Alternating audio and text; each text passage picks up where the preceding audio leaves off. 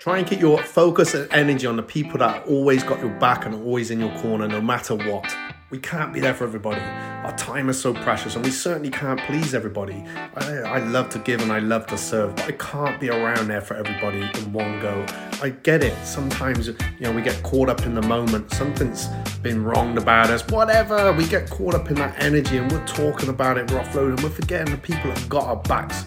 And we're forgetting about the people who've got our corners. No matter what, they're always there for us. Remember, if someone's got something to say, that's their opinion. It's not really our business. If they've got something to say and if it's wrong, then it's maybe more of a reflection about themselves. Anyone that comes up to you bad-mouthing other people, well, what are they saying about you behind your back? Again, it's maybe none of your business, but be very careful where you direct your time and energy to. So focus your time and energy on things and people that are positive in your life and see what happens.